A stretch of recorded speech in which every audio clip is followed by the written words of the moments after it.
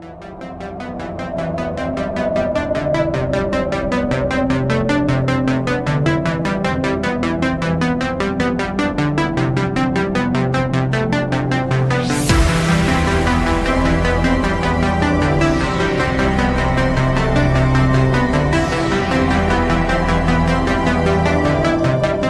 everybody, and welcome to Tales from the Fog. I am your host, Casey, and with me, as always, is the amazing and wonderful Veronica. How are you doing? I'm pretty good. How are you? Happy anniversary. Happy anniversary. It was 1 year ago that we got married. Yeah.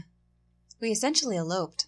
Pretty much, yeah. Yeah. We planned our whole thing in 6 weeks, and I just recently got around to getting all the documentation in order to get my last name changed. 1 year later. But I beat the 1 year mark, officially according to the Social Security office. By a week? Yeah. Technically, it was within the first year. Yeah. All is well. In the process of getting all the other documentation, like bank stuff and, oh my gosh, we're drinking a wine. So I temped for this awesome company. They asked me not to actually, announce what the company name was. I don't know why, but that's okay. They're like a back-end company. Yeah, they're not a company that directly sells to consumers. But I promise you, you have seen their products at least once in your life. But a division of their business involves bottled alcoholic beverages, and they own multiple companies around the world. And one of the companies that they are involved in is a winery. And so anytime there's like a new run of something, or for whatever reason samples roll through the front office, the staff gets to take one. And it's just like, I don't know if the one that we got is if it's new off the line or if it's old stock that they don't need samples of anymore because they're not going to push it. I don't know. I wasn't there long enough to know what they were doing. But my very first day at that office, I walked away with a glass of ready-to-drink mojito, which was delicious. So delicious, we have a little bit in the fridge still. No, that's something else. Oh, is it? Do you have something else in there? Isn't that the ready-to-drink margarita mix? Maybe. Or is that the mojito? No, you're right. That is the mojito. I don't know. Whatever it was good in a sip, but it wasn't very good in a whole container. Yeah. So, yeah, I think you're right. I think that was the mojito. It must not have been very memorable because nobody remembers what it is. So day 1, I'm handed a glass of liquor. Day 2, I'm handed a bottle of liquor. And day 3, I was giving like a cookie or something. So they take care of their people in the front office. On one of my last days in there, they had a bunch of wine. So I grabbed whatever was left because I'm not a wine person. I know you're not a wine person. So I didn't I wasn't over there like when they bring donuts. I am the first person over there grabbing the one that I want. But when it comes to wine, I'm like, meh, I'll wait and let everyone else get what they want. And then I'll go over and, pick the rotting corpse of whatever's left over.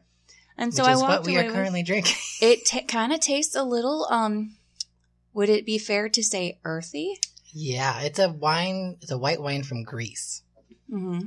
It's called Notos Restina.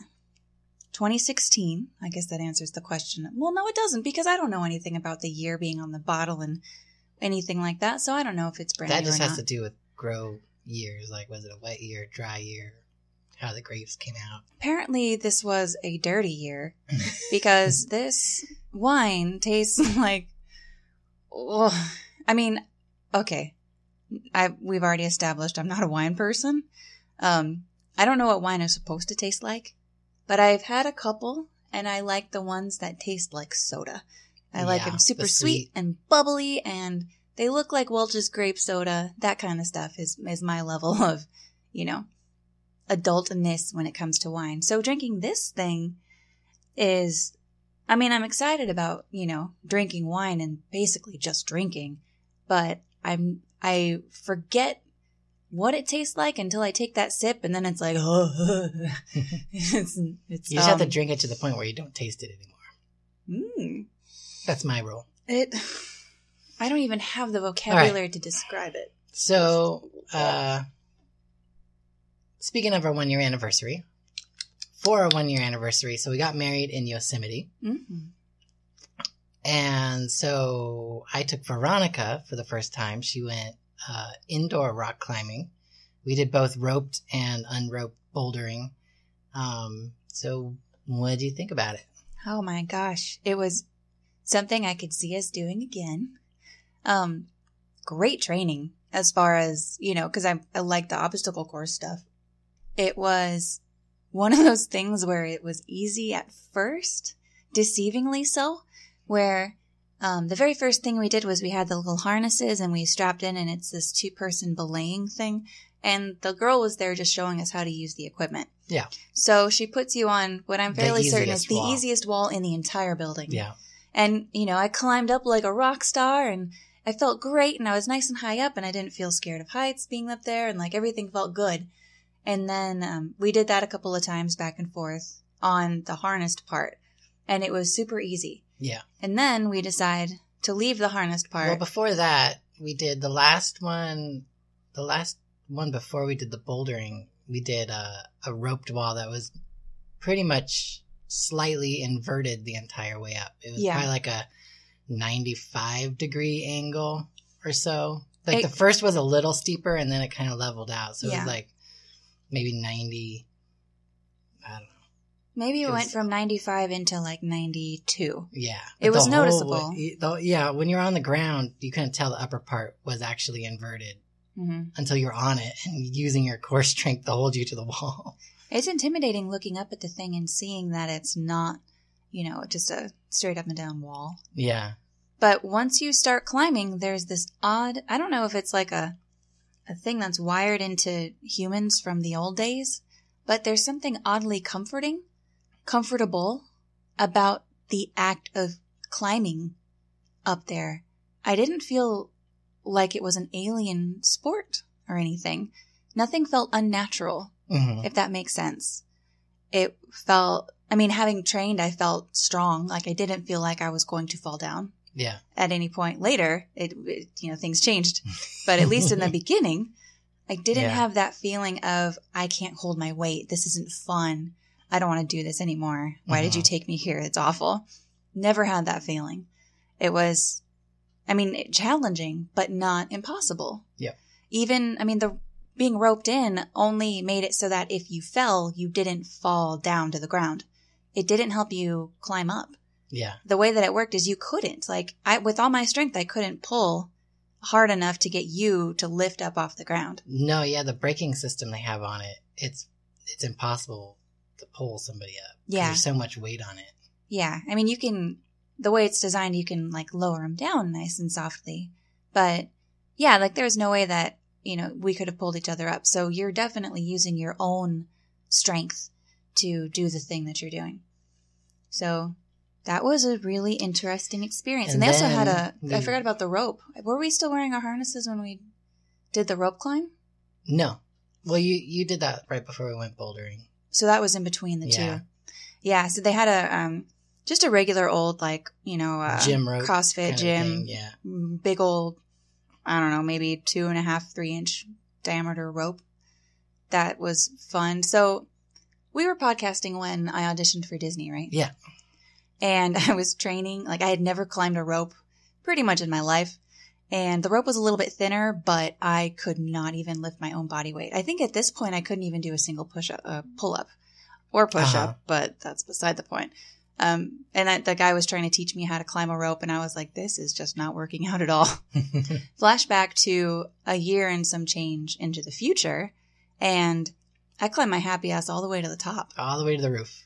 And I was like, am I still going? Where? How? That's all I knew was climbing that rope and not being able to climb. Yeah. And suddenly I'm just whoop, up the thing. I was like, oh my God. It felt awesome. But then the getting down part was scary because I'm like, do I do the same thing but in reverse? How do I've never gotten this far. So I didn't know what to do. I just figured baby steps in the opposite way that I got up there is hopefully how I get back down. Turns out that was okay. Yeah. I made it down safely. But it was really exhilarating to do that thing. It seemed so unattainable once. Yeah.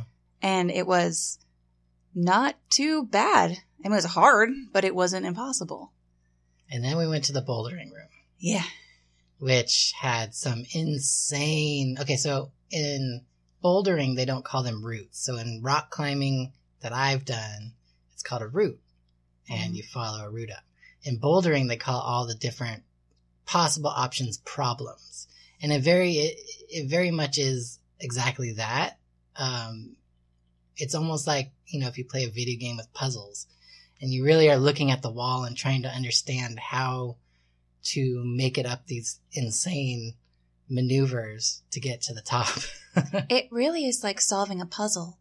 When, like, not having seen any of this before except on YouTube, when I looked in there, at first all I saw was a bunch of handholds on a bunch of walls in a bunch of different angles to each other with a really thick foam padding on the ground. That's all I saw. The more I looked at it, the more I started to see little patterns. And they had markers on certain handholds and footholds to tell you what kind of a route it was going to be. Yeah, so they use in the main room with the ropes, all the rope is done using the Yosemite decimal system, which was the first system used to rate a rock climb, right? Because people didn't usually rate climbs, but there were so many routes in Yosemite of varying challenges. They decided to create a system in order to tell people this is what it is, so make sure that you know what it is. So the Yosemite system goes from 2, which is a walk on a trail, up to a 5 where you start rope climbing. And then once you get to 5, it goes to a decimal system for each increasingly hard route. I think the hardest one we did, which was the very last rope climb, was about 511.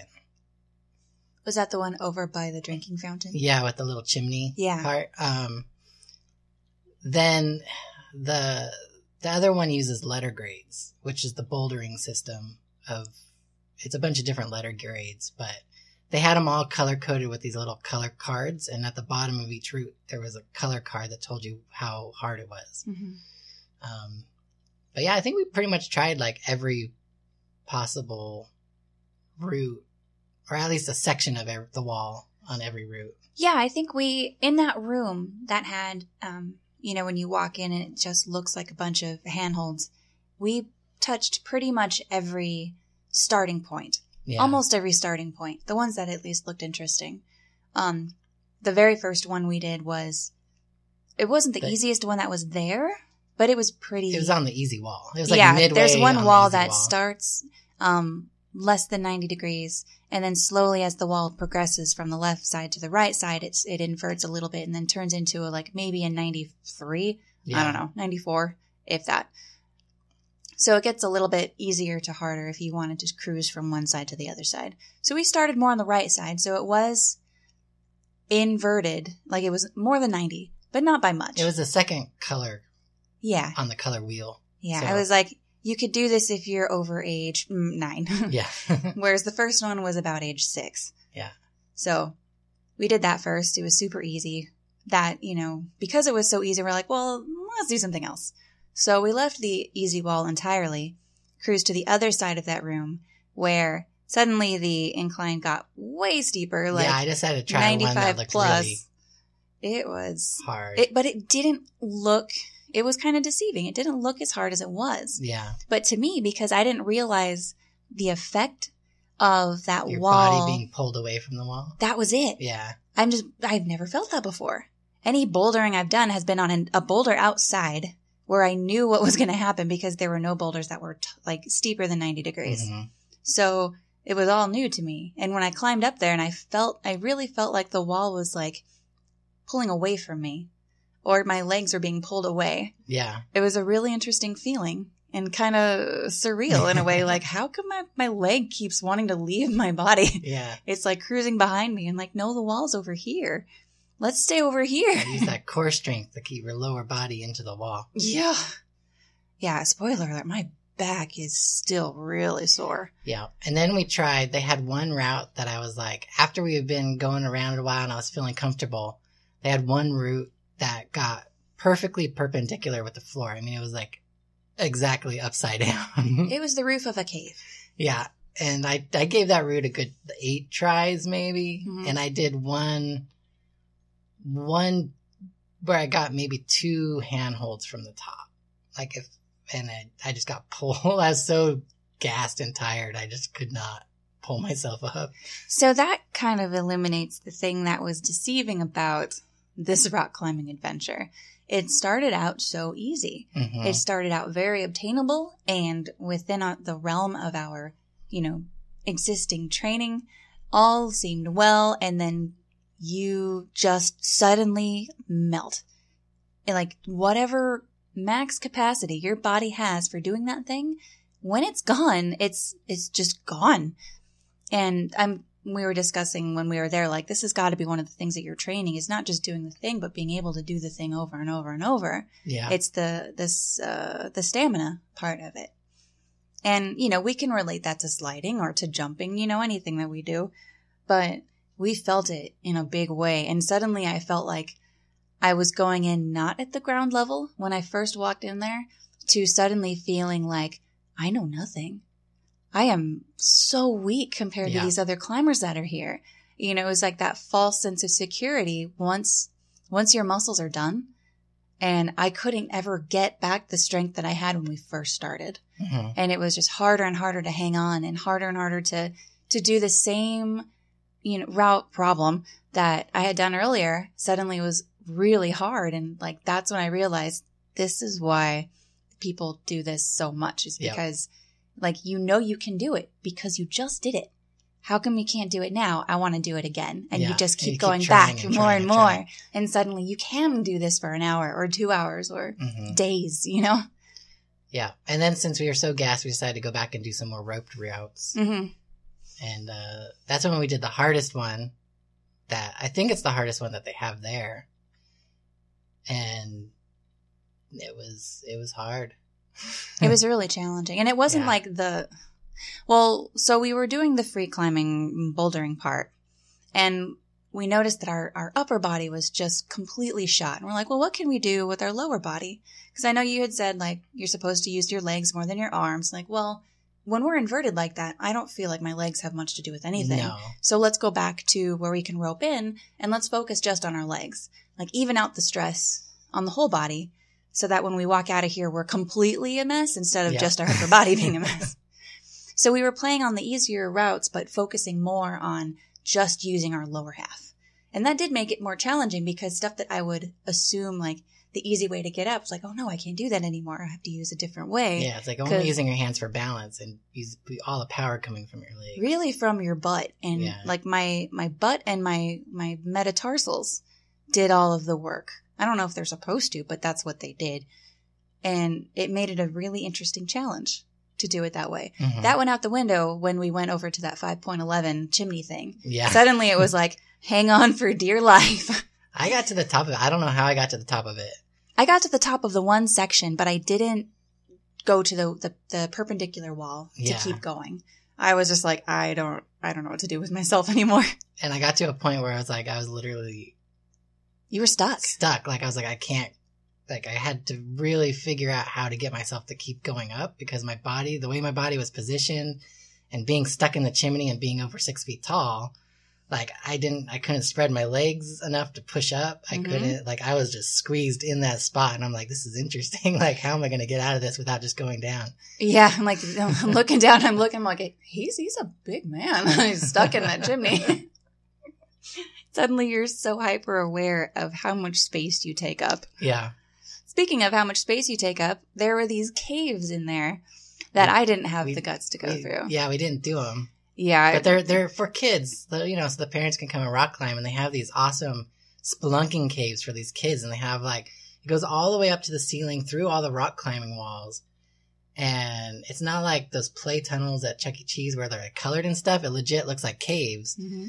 And then climb up and down the insides of the rock climbing walls. They have little suspension bridges. There's one section of the highest section of the caving route and has a glass floor. So the kids are crawling. They have their headlamps on and they look down. You can see their little headlamps shining through the glass, looking down at you while you're trying to climb up the rocks. So adorable. So cool. So cool. Yeah. So if you guys want to go, we went to Rock City in Anaheim, which is right off the 91, kind of like the 9155 interchange. It was the really 91 and Imperial Highway. Yeah. really close to the Sky Zone jump trampoline park as well. Super cool. We definitely need to get a Decay Brigade group to go rock climbing. I think that would be fun. That would be hilarious. Just it was funny enough everybody- getting them to the trampoline park. Yeah. Yep. And some of them I think would do really well. Mm-hmm. And then the rest of us would just flop around making fools of ourselves, but having a really good time doing it. I was surprised I did as good as I did. You blew my It's mind. been 7 years since I've gone rock climbing, and so I didn't expect to do nearly what I did. You totally surprised me because I've never seen you do that thing before. Yeah. So I had no point of reference, and you're just like, whoop, climbing up the thing. I'm like, holy shit. Like, did you always know how to do that? And you're like, yes. We've talked about this. Sorry, I forget things. Yeah. But yeah, I was super impressed by how well you did. And mostly your ability to keep going. Like, your stamina was, harken back to the good old days when you used to do this all the time. Mm-hmm. You can tell that you knew what you were doing. And it was really cool to watch. And then I would try it. I'm like, he can do it. I can do it. And you're like, nope. No, I cannot. First of all, there was a size issue because once we did that one that was The overhang? the overhang, like the foothold was just far enough away where I couldn't reach it. But you had no problem. You're just like, whoop, stick your foot right up there. No problem. But I'm like struggling with every ounce of my being to hoist my legs off the ground into the foothold. I almost want to go back and only do the overhang. I think the guys, it looked like there were people where that's all they do. Yeah. Where they go in and they Because I probably do think this if a lot. I went in not gassed, because I didn't even try it till like halfway through our adventure, I might be able to do it if I was fully into it and wasn't worn out and tired. Yeah, but we gassed ourselves out on that one. Remember like the green hook one that was geographically between the first inverted wall that we did and the fully inverted wall? Yeah, the middle one. Yeah. That one was a really hard route too. That one what I would, uneducatedly say was a technical climb. Yeah. Except this little 9-year-old thing just waltzes up, la la la la la, and just climbs up it like a spider monkey. And I was like, go away. Grip strength to weight ratio. Come on. Yeah, she weighed like 60 pounds. She was a very spry looking. She was built like a high jumper, just long and lanky, but obviously strong. Her dad was there. He looked like he'd been climbing his whole life. I mean, it was in their blood. But it was really funny to watch us old people just struggling, and she just comes in with a smile on her face and a chalk bag on her butt and just goes whoop, whoop, whoop, whoop up the little thing. It's like, I hate you, but I adore you. That was pretty fun. And actually, it kind of motivated. I'm like, okay, she can do it. I can do it too. And then that actually got farther than I had, but it was still pretty pathetic. It was not a good. But we exhausted ourselves on that thing, and then tried to do let's go on the one that's upside down. Yeah, let's do that. It was pretty funny. I'm sure anyone watching us would be like, wow. Super fun. And I'm excited. There's one called Hangar 18, opposite direction down the 91, out in East Riverside. Yeah. And there's one down in Murrieta, California. So we're probably going to hit them on to see which ones we like. Yeah, I got the bug. I really liked the reward of doing the thing, making it to the top or doing it in as few moves as possible or things like that. And then just the straight up rope climb, doing that. It was a lot of fun. I could definitely see myself doing this. For a while we were hiking every 2 weeks. I could totally see us going to a facility like that every 2 weeks. Oh yeah. And having a good old time. I'll just be perpetually sore. Well, we are when we're sliding. We're either recovering or we're at practice. Yeah. So next on the docket, our friends John Cook and Ted Doherty started a business. What the heck? I'm sure you guys have heard of it. If you haven't, it's called Black Market Escape Rooms in Upland, California. And their first show is called Murder Co., which is the first R-rated horror escape experience. And this isn't just a typical escape room. It does take, they said it does take around 60 minutes. But it's kind of like a mash between a haunted attraction and an escape room. So if you went through Trapped at Not Scary Farm, or for those of you guys on the East Coast, if you did the Alone attraction at Busch Gardens in Tampa. Something more along those lines where it's a more intimate, personal thing. There's going to be interactive parts where you got to figure puzzles out, but there's an overall haunted attraction. So you're not in just one room. You're moving around a facility. I'm excited to try it out. I can't wait to see what he has in store because obviously John Cook is one of the top rated designers Knott's has ever had. I mean, Paranormal Inc., Shadowlands, got, what was the Funhouse one he just did last year? Dark Ride? Dark Ride.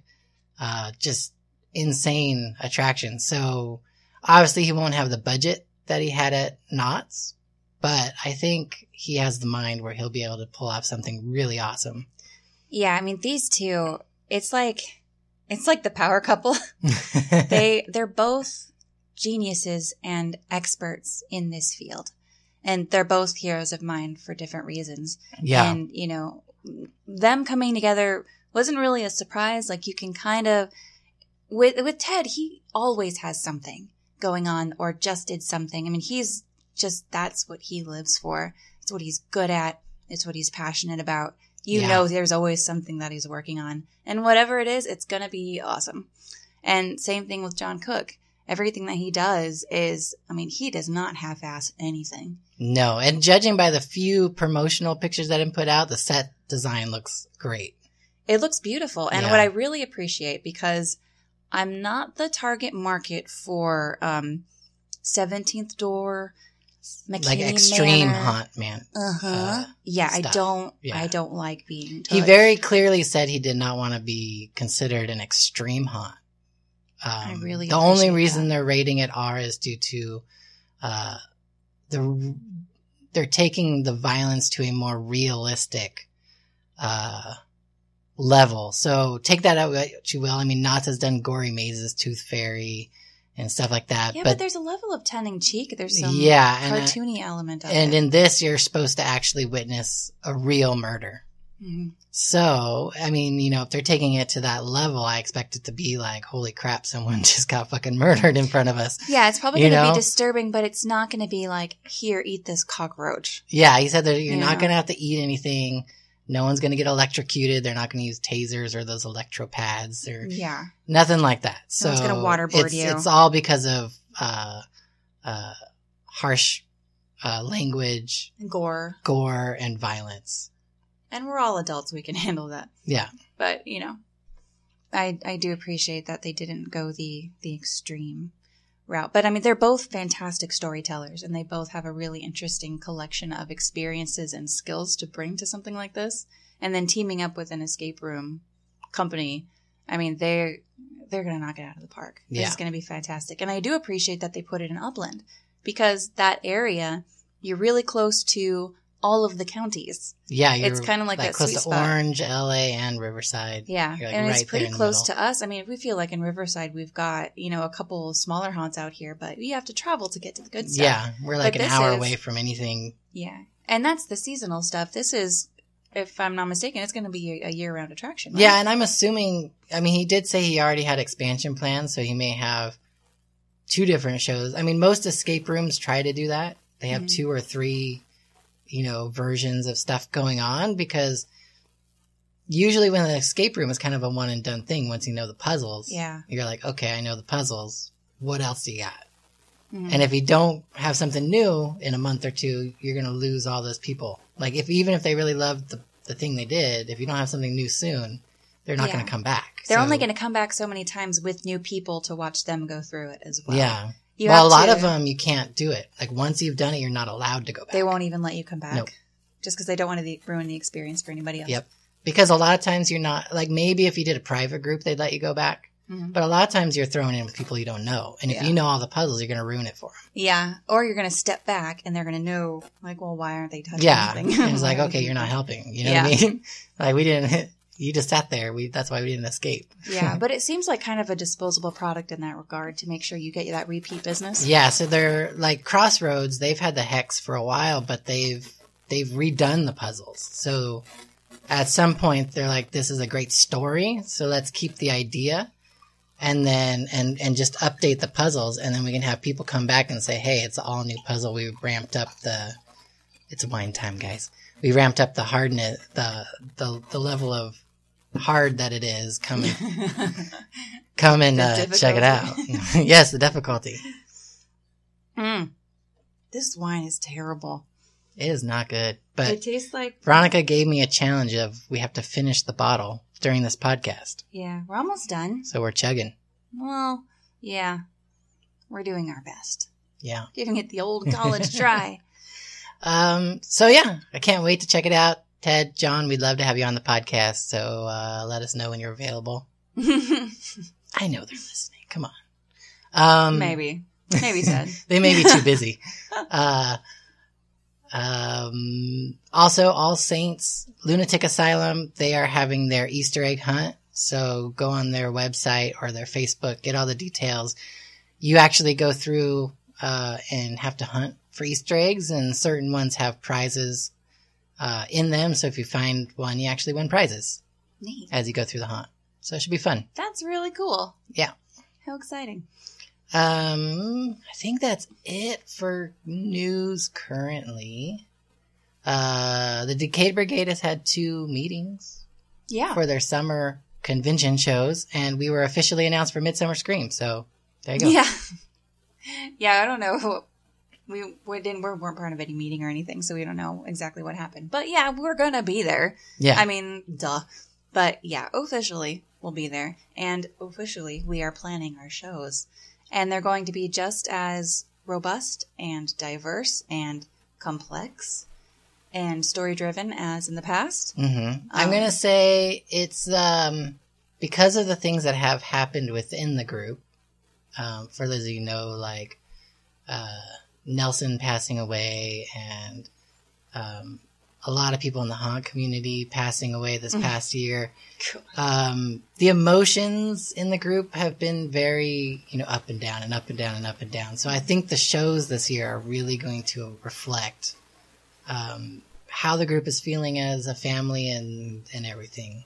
Yeah, because it's at this point now, I mean, last year being proof of this, but it's evolved so much more than just a bunch of idiots sliding to music. This really is, it's art imitating life. And we're people. Yeah. We're made up of people who experience things and have feelings. And, when you're doing a show, you choose to either tell a story about somebody else or you choose to tell a story about yourself. And we've been writing these stories generally about other people. But, this past year being what it was, we felt like it was time to kind of tell a story about us. Yeah. And, the things that one goes through when you have those big life changes that happen. And it's not going to be a downer. It's not going to be anything like that. It will be very dynamic and intense and definitely, interesting to watch. But it's not going to be like, la, la, la, la, la, Yeah. Not like any real Decade Brigade show is, with the exception of the slide into reading thing. But that's not the same thing. Yeah. But it's going to be... it's going to mean something. It's going to mean something to us, and anybody who knows members personally, it's going to mean something to them too. Yeah. Yeah. So we just have people that we really need to make sure that we make them proud. And so the bar has been raised. Yep. Again. Every year gets raised. It does. It really does. Yeah, because every year you're like, there's no way we can top that. And then we find a way to do it. But that's why we're meeting in March. Talking about things that are happening that far away. Yeah. It takes a lot of time. And for the first time ever,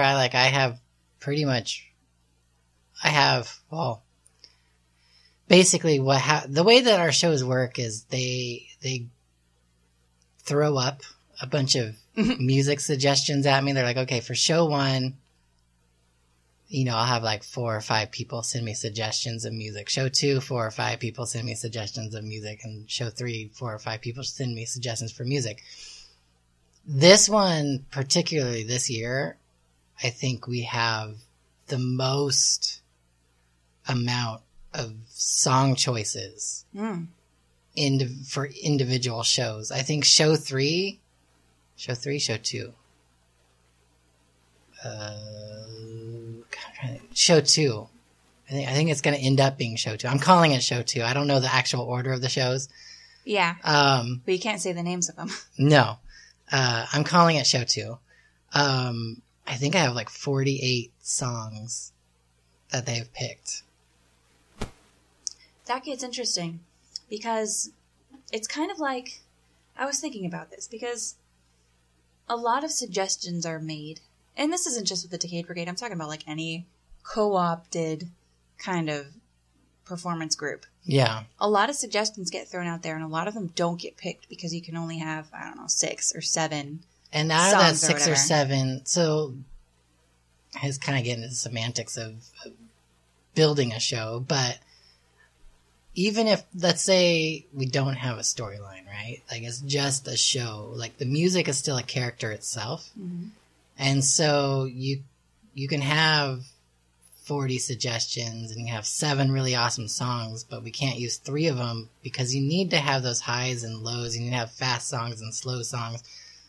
And so figuring out the character and like, I can't give too much away, but you got to think of what each show is trying to say. Yeah. Whether it's a story, it's an idea or a concept, whatever it is. You have to think about that and not only pick good songs, but you have to connect the songs in a way that it feels like a movie. There's a beginning, a middle, and an end. There's conflict, there's resolution, there's, so you really have to think about those song choices and understand how the songs flow together.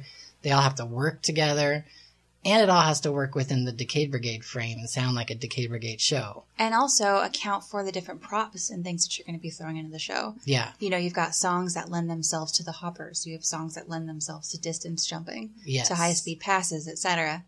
And that's another layer you have to consider while building that story with your arc. And I almost feel like I should do and a show or a YouTube video or something on how to put music together for a show. Oh my God. I just heard about a podcast that's what they talk about is like the movie soundtrack.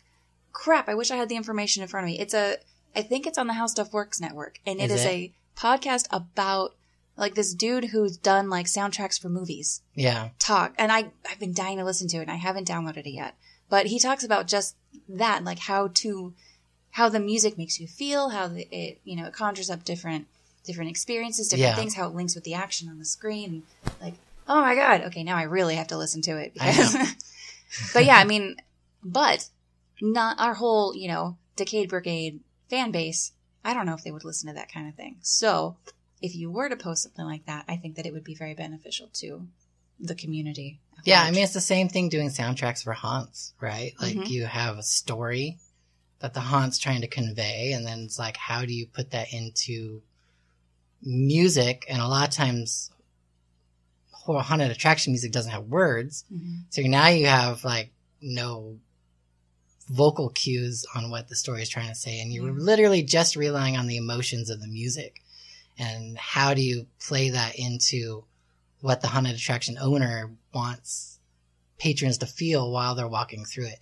And the thing is like, if you do a really good job at the soundtrack and the sound design for a haunted attraction, no one notices it. Mm-hmm. Because all you feel is the emotion coming from it. And any other sounds feel like they're part of the environment. Right. And so it's something that you should never really even notice. Ideally, yeah. Which is fun about doing the Decade Brigade thing is because it's something that we really put on the front. Whereas when I do haunted attraction stuff, it's something that you're trying to hide almost. That's what I was going to say. It's almost the opposite where in a haunted attraction, it is to set the tone. But in a show, like you said, it's one of the characters. Yeah. Where it's way more like front and center. This is the music. But by that same token, you have to be so much more selective about what you choose. We can all suggest music. And I love disco. Okay. Real talk, guys. I love disco so much. But, I'm not going to start suggesting we start dancing to disco because I understand that disco doesn't lend itself to a Decade Brigade show. It's like being in the writer's room for a TV show. There's lots of people suggesting lots of things, but not everything's going to make it onto that final edit. Yeah. It's like you got to just let it go. And the music's going to be what it is because it's supposed to be. Not because of who submitted it, not because of the song that it is or the artist. It's going to be in the show because it's supposed to fucking be there. Yep. And that's why, like, I actually don't mess with music very much. Because I'm not good at picking the music. I can edit, but I can't, like, pick songs out of thin air, like, oh, this would be a good, I don't know, you know, high-speed pass sequence or something. That's just not my strong suit. Yeah. The only thing I can do is I can edit and I can choreograph to whatever it is you guys pick. Well, the interesting thing, like this, like for the main shows, everybody submits music to me, and then I have kind of my own choices that I throw in. Yeah, but you also don't do that in a vacuum. You have others contributing their thoughts about the music choices and about the story that's going to be told. Yeah, it's a much more collaborative thing, and so since we have 3 shows, it's usually 2 to 3 choreographers per show. So I could be working with up to 9 people. Yeah. And getting feedback from all the different people. And someone's like, well, this needs to be shortened. And then someone else is like, this needs to, you know, be whatever. Can we add this here? Can we do this there? Can we? And like, I got to try to take all those edits and figure out how to make them work and all that stuff. And to your credit, you take all of those notes. Like when the choreographers ask you, like, hey, can we make this transition 10 seconds shorter? Can we add an extra 30 seconds on the end of this song? Like, because usually we cut them, so we have 30 seconds to add. But like you can do that in a couple of minutes. The way that, I mean, you've just gotten so good at the art of editing the music together. But this is I'm kind of glad we're talking about this because this is a level of the Decade Brigade that a lot of fans don't even consider. Yeah. And other sliding groups don't consider. I would say like one show on the music side has 30 to 35 hours of music work alone. Oh, yeah, easily. So we're talking for all 3 shows, 100 hours. Just in music. Just in the music, you guys. Just in the music. It's no small, and it's no coincidence that you're walking away from that going, God, that soundtrack was awesome. Oh, yeah. I love that song. What a perfect choice. And because we're talking about, like, you know, voiceover, too. Like, when we did the Purge thing. Like, that Purge spoof that we did was easily 30 hours of work. It took a long time to orchestrate that. And that's kind of the beauty. Like, it's not as far as, like, the level of hours and training of the individuals. But it can, in a way, be related to a Cirque show. Where it's disposable entertainment. You walk in, you see it, you've seen it, and now you're done. You don't need to go see it again. It was this really elaborate thing that you don't understand, but it was really cool to look at, and you really liked listening to it. You really liked watching these people do their craft, and then you walk away and you forget about it. But what made you walk away and not think that it sucked was the fact that there are, like, collectively thousands of hours of work that went into that 1.5 hours of disposable entertainment.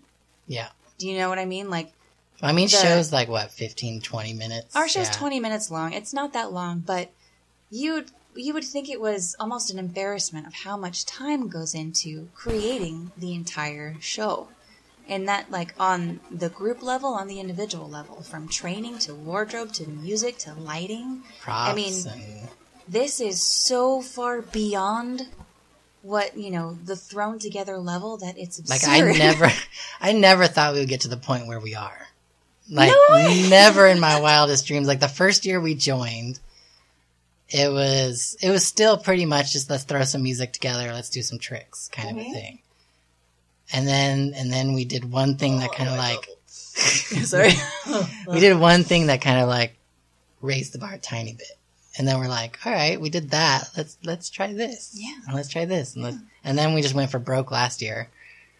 We really did just like, well, let's we honestly didn't know if it was going to work all the way up until like we did the show. No. And we didn't know what the reception was going to be like. Yeah. We didn't know people were going to be like, you guys are just supposed to be doing stupid tricks. Like, why are you telling me a story? Mm-hmm. But it was, you know, the reaction was what we hoped for, which was, oh man, that like sucked me in. Yeah. Like, I kind of got it. And it's like a side effect was getting to watch people do amazing sliding. It was a very interesting progression into what it is. And you can tell that Gary's proud. of what it's become. Yeah. You know, like And then all the other things that we have potentially going on.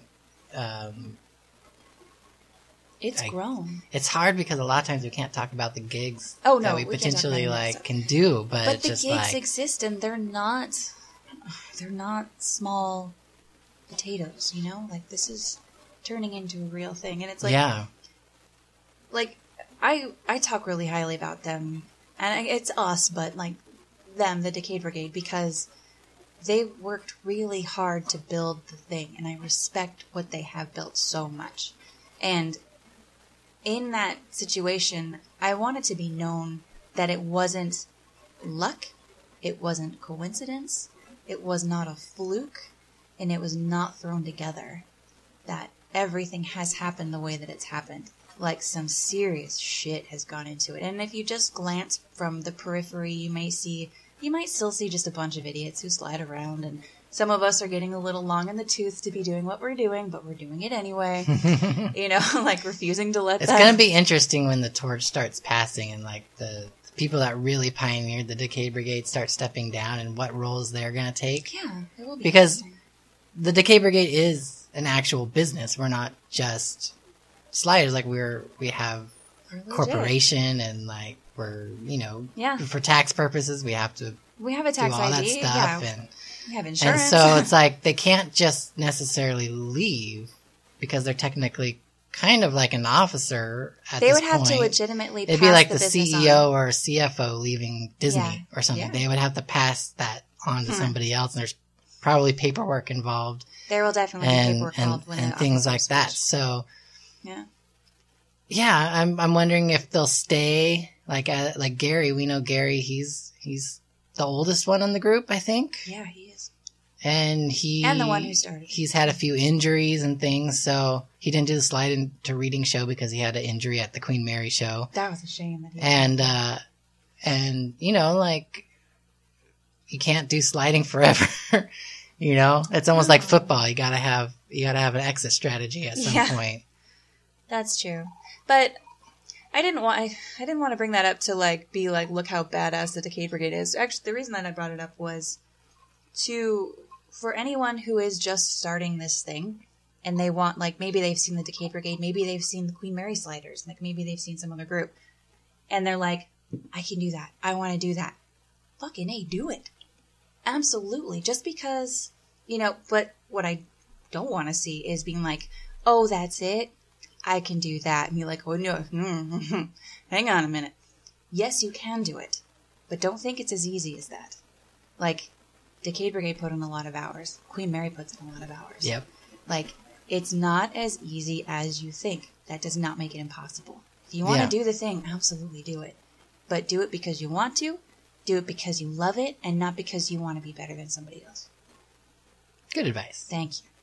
Anyway. That got heavy real quick. Talking to that and learning crafts and doing stuff, you had a PA gig this weekend. I did. I had my very first, official PA. So what was it? Can you say what it was for? Like, it was for a small business who has a YouTube channel. And they do kind of like product unveilings, opening the box, and I don't know what officially it's called because I don't see a lot of those things.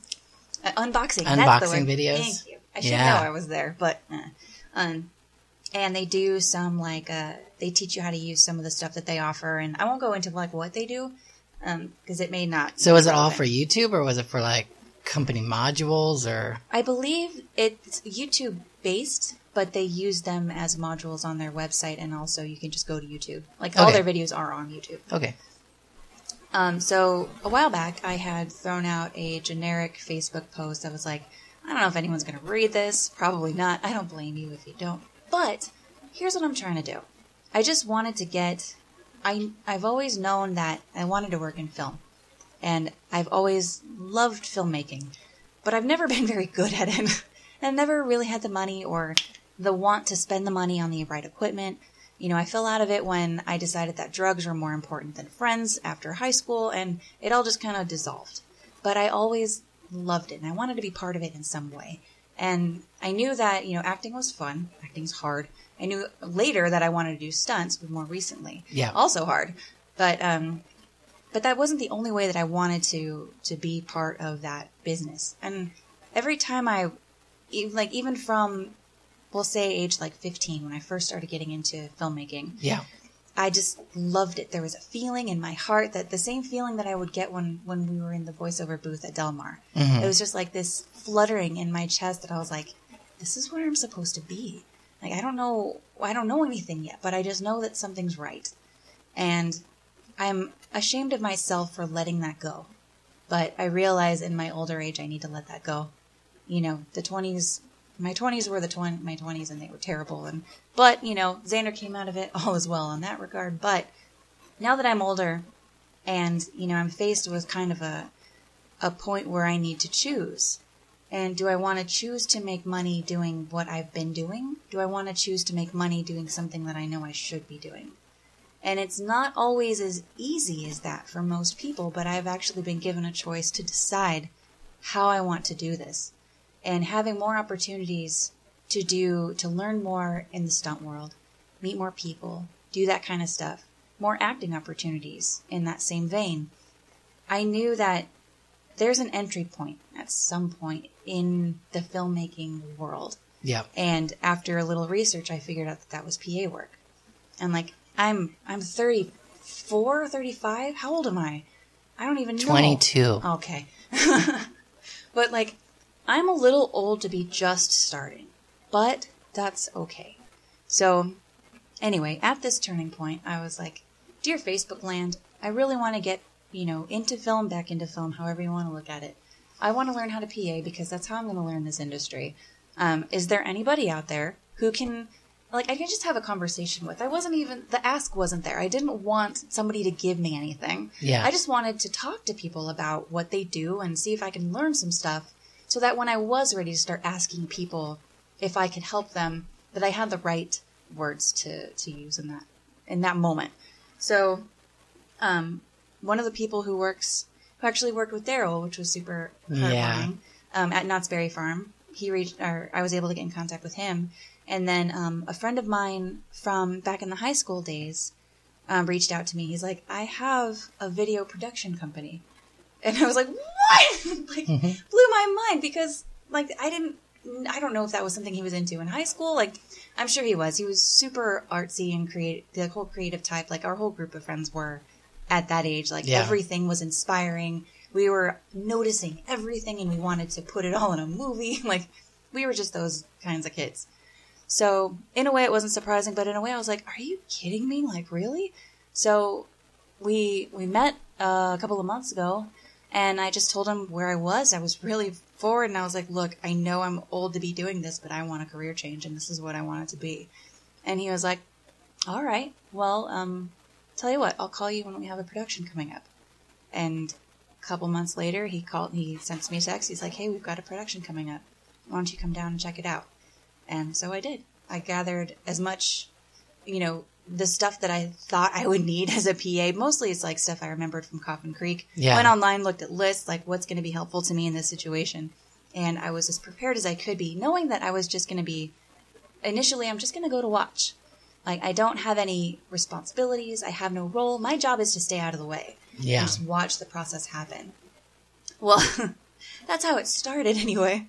So, filming starting, I'm just trying to stay out of the way. I'm paying extra attention to what the sound guys are doing, what the lighting guys doing, what Brian, the director, is doing, and what the actors are doing, and all of it is just so fascinating to me. And I just felt I felt like a little kid, just watching magic happen in front of me. And yeah, it's it's an industrial video, it's gonna be on YouTube, it's not this big ass production, but that doesn't matter. They're making something. Yeah. And it was really exhilarating to be part of it, even though I wasn't really part of it. I was in the same room, and that was enough for me. Yeah. To be you know what? This is awesome. So I can't leave well enough alone when there's a way that I can help. I really want to help. And sometimes it comes off as me butting in or stepping on toes, and if I come off like that, I'm super sorry.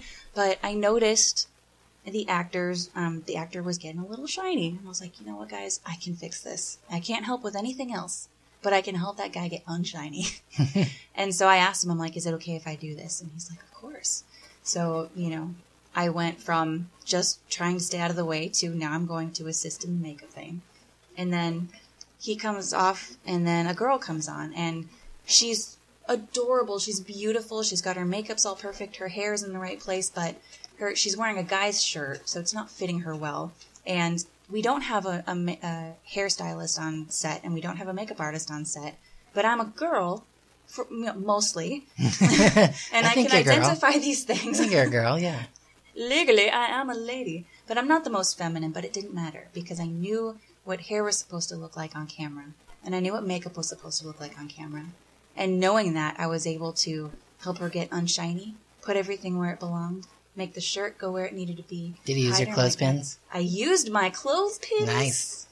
Hallelujah. And, and that's stuff that, not that they wouldn't have seen it, not that they weren't capable of handling it on their own, but because I had nothing else to think about, I was able to observe those things and I was able to help. And it meant a lot to me because I was like, I'm not just a fly on the wall. Like, I get to help in my own little way, in the way that I know how. Mm-hmm. So that was really awesome. Mammo kicked in a little bit. I noticed that part of the set was dusty. I felt the need, like, you guys are doing this thing. I've got a minute. Would you mind if I wipe down that counter so that it doesn't look dusty on set? And Brian gives me this look like, really? And I was like, is that okay? He's like, by all means. And he gets up to do it himself. I'm like, no, I got this. And he's like, okay. Like, I wasn't telling him he needed to do the thing. I was like, well, you're directing the fucking thing. Let me go wipe down the counter. Yeah. Don't you worry about that. And so I just, went into mom mode a little bit. I was like, I'm going to clean up some stuff. And I'm thinking this whole time, like, is this what being a PA is? Is it using that bizarro, living in the periphery, attention to detail, going to be what saves my ass in this industry? Well, on bigger sets, I can tell you that you're going to have a very specific task given to you, and that is your task. And you don't go outside those bounds. That makes sense to me. And that's kind of what I thought. In a smaller production like this, it makes sense. Like, in any kind of indie thing, it's like, it's a teamwork effort, right? Mm-hmm. Everybody's on deck. Everybody does everything. Yeah. But yeah, definitely on those bigger ones, it's like, this is your job. You can talk about your job. Mm. You can talk about your job to somebody else, but you don't talk about their job. Never in a million years would I think about setting someone's makeup while we were on the set of, what was that shoot that we did? The old one about the movie makers in the 30s. Oh, God, I can't even remember. Oh, no. Anyway, I did extra work for something, but like your place. Yeah. Like, there's no way in hell that I would start, like, being like, oh, honey, you're a little shiny. Let me powder you up. I'm like, God, no. No, there's a makeup union for that. There are people who are hired just for that. But, like, in this instance, we had no makeup artist. We had nobody doing hair. We had no one doing wardrobe. And those are the only things I really knew how to do going in, aside from cleaning up trash and wrapping wires. Yeah. So I was like, you know what? Let me be helpful in the way that I can be helpful. So, it progressed. I think the shoot went really smooth, but again, I have no point of reference. The actors did great. There was a really cool teleprompter thing that I got to see how that worked. I got to see how the sound went all together. Oh, another super cool thing was a friend of mine from high school. Her stage name is Mae McDonough. Actually danced to one of her band's songs back when I was a belly dancer, which was super fun. But I hadn't seen her in well over a decade, so that was really cool to see her. Yeah. But she was doing the sound, so I got to see how all that was set up. And because it was a little bit smaller of a production, I got to see how all these cogs fit together. Yes. And in a way that wasn't as intimidating. Well, not intimidating by the end. At first, it was very intimidating. Well, that's what I was telling you. Like I did what would be considered a large movie medium-sized movie in Hollywood.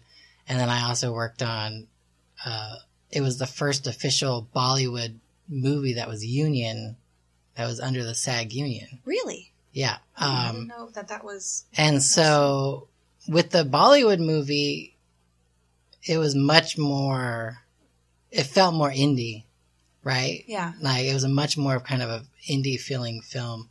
Whereas the other movie was like, it was a production. Yeah, you And, knew like, everyone knew what they were. You were in your supposed to be space. Like, it was literally like the Bollywood movie. Like, I actually went only to be an extra.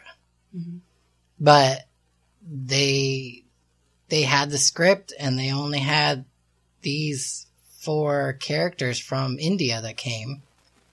And so they literally were like, all right, well, we need this person, we need this person, we need this person. And they're like, okay, you're going to be the lawyer, you're going to be the cameraman, you're going to be do this. And that's how I got on the movie. It was like, they literally just said, hey, we need somebody. You look like you're a cameraman. You're tall. You'll work. Sight lines will work well with the main actor you're going to be working with. Mm-hmm. You're going to be his cameraman. And so I went from a 1-day job to a 2-week gig. Yeah. You know, and it was just like, all right, sure. But that's, you know, at least from what I have, you know, read and watched, that's kind of how it works. Where they, you know, they promote from within when they have to. And they work with the people that they know. And what else are you going to do when you're on set and you have to film today and you have to get warm bodies in front of the camera? Yep. Like, who else are you going to pick? You're going to pick the people who are around you. So. Going down.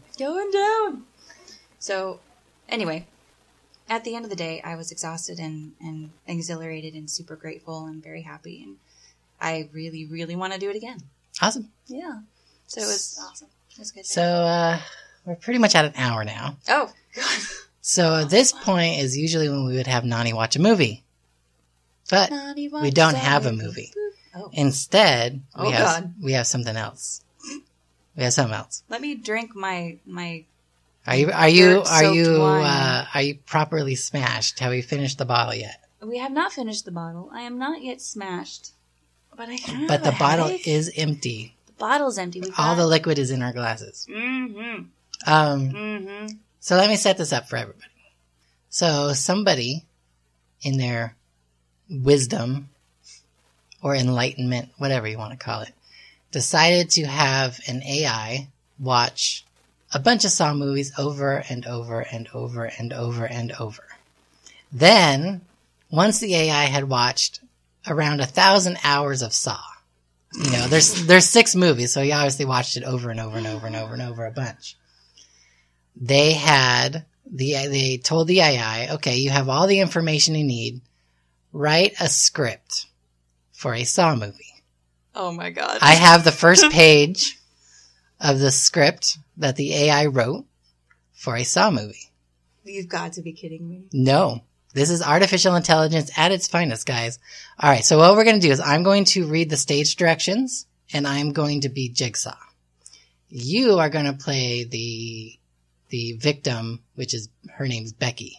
In this particular, to be a Becky? You are Becky. So you need to think like about a Becky, or is she just you can play her however you want. Sweet. You already have the gig, so you don't need to audition. You're being handed the role of Becky for Saw 9. We know that doesn't always work out right when you're handed shit. Okay. All right, so I'm going to tell you the title is Saw 9. Saw it da bang, diggy diggy diggy. All right, I'm on board. That is the name of the Saw movie that we are going to be doing. Saw with the bang. Saw it da ba da bang diggy diggy diggy. Okay. That's the name of Saw 9. So wait, the AI came up with that? Yeah, this is all AI stuff right here. Oh my God, the future is here. Yes. Okay. All right, so we have the first script. You're Becky. I'm going to read the stage directions, and I will be Jigsaw. Do we both have the same script? Yeah, it's the same script. Okay. All right. So, is Sexy Doll, are you Sexy Doll? I'm Jigsaw, yes. So Sexy Doll is Jigsaw? Yeah, Sexy Doll. They need to know what we're looking at, okay? All right. We're looking at a script. It's a script written by an AI. So it'll all make sense. And it's written in script format. Yes. With the center alignment. Yes. With everything. So I say we go for it. All right, so let's set the scene. So we got the scene and the directions here. Okay. Internal. Whale. A sexy woman, Becky Sex Woman, is covered in blood, chained to a bed. She's in a whale, but she doesn't know it yet.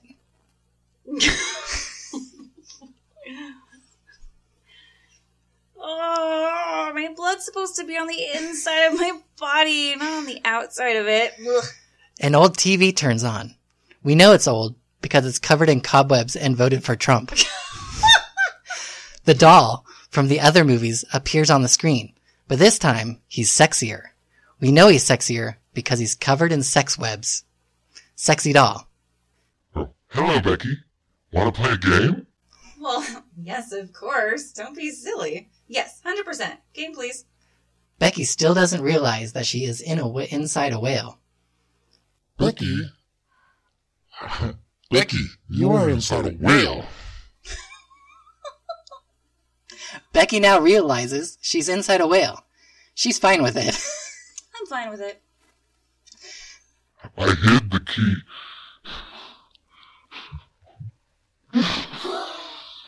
Oh my god. Alright.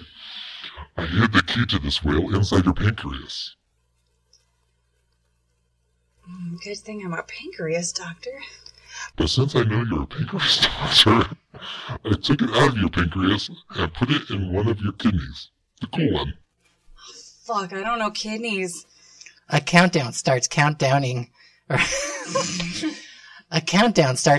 down from 1 hour on the TV. Whoa. Who the fuck is that? I didn't do that. Who did that? The whale did that. So there you go. The first page from Saw 9 as written by an artificial intelligence.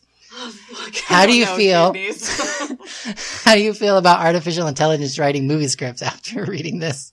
You know what? If this movie were to be made, in the words of Kevin Smith, they already sold the ticket. I'm going. I would see it I gotta too. see it. I would expect maybe like Medina to show up at some point. Okay, so for a woman who is a doctor, who is a pancreas doctor, A very specific pancreas doctor, yes. which I didn't know they had, but apparently they do have. A pancreasontologist? A pancreatologist? Well, the pancreas, would that be like endocrinologist? I don't know. I think we're looking too far into this. Anyway, she's a doctor. Yeah. Doesn't realize she's inside the body of another living being. Well, She's in a whale, but doesn't know it yet. Is it dark?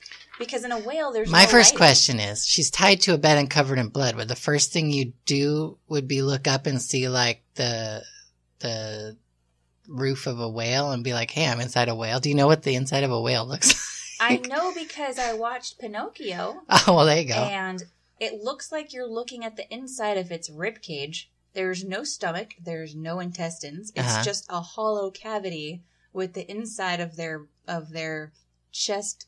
With some old bones. sailors sloshing around on a raft. Yeah, there's like a shallow layer of bile on the floor, Uh-huh. and it's lit for some reason. I love that he changed the name of Jigsaw to Sexy Doll, though. He's now a sexy doll. We know he's sexier because he's covered in sex webs. Yes. What's a sex web look like? I can only assume it's sexy. Is it edible? Probably. It goes without saying. I guess Yeah. It has to be edible. You know what? Sex web's probably cotton candy. You know what? I think you're right. It would be edible. That'd be sexy. It is sexy. And it looks like cobwebs. Yes, of course. Don't be silly. Yes, 100% game, please. Because when you're tied to a bed, in the gullet of what you don't know yet is the whale, covered in blood, which may be yours, maybe somebody else's. The only thing you want to do is, 1, not be silly, and 2, play a game. Well, maybe because she is so smart and she is a doctor, she knows that her blood is not supposed to be on the outside of her body. She knows she's fucked. So she's like, you know what? Let me just screw with this guy. At this point, I'm dead. Oh, yeah. Let me just have some fun. Let me just have some fun. I think you're giving Becky way too much credit. Would he go to a doctor named Becky? She probably has Rebecca written on the little nameplate on her desk. Probably. Rebecca, I don't know. What's the name of the doctor that with the really big boobs? From Futurama? Yeah. I wish I thought. Yes, I am a doctor, and yes, they are real. real. Trust me, Neil is a goddess. That was wow. You know, I'm generally really bad at dissecting a script for myself Yeah. to read, and I don't know if it was the booze or if it was the fact that an AI wrote this, but that was harder than I thought it would be. Well, you know, our acting skills are up there with the Tom Cruises and the Brad Pitts and all that. So, you know, I think it came off good. And our sober moments were actually not bad. I've had 3 glasses of wine. That's doing great. God, I hope Everett listens to this and is like, oh, sweet mercy, you guys. Well, anyway, I'm sure y'all have tuned out so hard after listening to that. And I either apologize or thank you, depending on how you respond. My wine's gone. Oh, wow. My wine's all gone. You drank all the dirt water. It's gone. I can't smell, but it's gone. You guys, imagine like Boone's Farm, but bitter. Bitter Boone's Farm? With actual dirty, muddy rocks thrown in as ice cubes. Yeah, I think that's pretty dead on. That's what this tastes like. And you know what? To a connoisseur, it's probably amazing. Oh my, what is flickering? Are those bubbles or what is that? It's shiny stuff. It's supposed to be like glitter for the logo. No way. No way. Yeah. No, that's not the logo. This is the logo. But it's all glitter. Are those bubbles or something? Is that some gross thing floating in the thing that we drank? Maybe it's caviar. It's like little bubbles. What is that? Can't reach down. There's one right here. Oh my god, I hope you edit this out. No, I'm not. That's on the outside. No, that's on the inside. Oh my god. Oh my god, guys. 3 glasses of wine. Alright, let's get out of here. So, to go buy tickets, because you can buy tickets for Black Market Escape Rooms and Murder Co. You can go to Black Market Escape Rooms with an S.com and schedule your visit to see the R-rated thing. You do have to be 18 or over, so make sure you're 18 and over. Check your ID and whatnot. Because I'll be checking. Yeah. You can follow us on Tales from the Fog at... Shit. What the fuck? Fog? I'm so... Wow. You can follow us at Tales from the Fog on Facebook and Instagram. You can follow Veronica on Instagram at... But why would you want to? Oh my god. Look, it's at Veronica Voices if you care. It may be shitty tasting, but it did the trick. Let me tell you, I can't feel my face. Can I feel your face? You could try. I won't feel it though. Oh, hi face. Good luck editing this, by the way. You can follow the Decayed Brigade at Decayed Brigade Official on Facebook, Instagram, and YouTube. Oh, you know what? I've been like anti-Twitter for forever because I knew about it in like the way early days. But I want to try. I want to try new things in my old age. Yeah, I've had a Twitter since like forever, but I never use it. Well, I'm using mine now, and I'm using it to communicate with people that I find interesting. So if you happen to also play with Twitter, I don't post very much, but I think it's at Veronica Voices. I'm trying to keep the brand consistency, if there is one. So play with your Twitters. Yeah, all day. So yeah, I think it's at Veronica Voices across all the things. Awesome. Do you have anything else going on? No, man. Midsummer Scream tickets are on sale already. So yes, Midsummer Scream. Go to midsummerscream.org. O-R-G. Buy your tickets. There was a sale. It's gone now, so you missed out. So it sucks for you. But it doesn't suck because if they get to go, it's still a good thing. Black it is. Cat Lounge is it's freaking awesome. You can't go wrong. Even if you pay full price, it's completely worth the price that you paid. You will get more than your money. And I'm sure there's going to be various discounts going on. I know if you went to the Reign of Terror thing on this past Saturday, were selling discounted Midsummer tickets at the box office. Oh, wow. So Rick was there and stuff, and you could get your discounted tickets. I think they were doing 40% off, whereas the pre-sale was 60%. 60% off? Yeah. Oh my god. Amazing deal. Wow. But it was only for a week. It ended last Friday. Oh man. And then Saturday you get 40% off. Which so the prices are going to slowly jack up the closer we get to the event. So you might as well buy your tickets now before they get too expensive. Yeah. And they sell out of the front of the line and the student pass thing that they have that includes all the classes. that you have to pay extra for.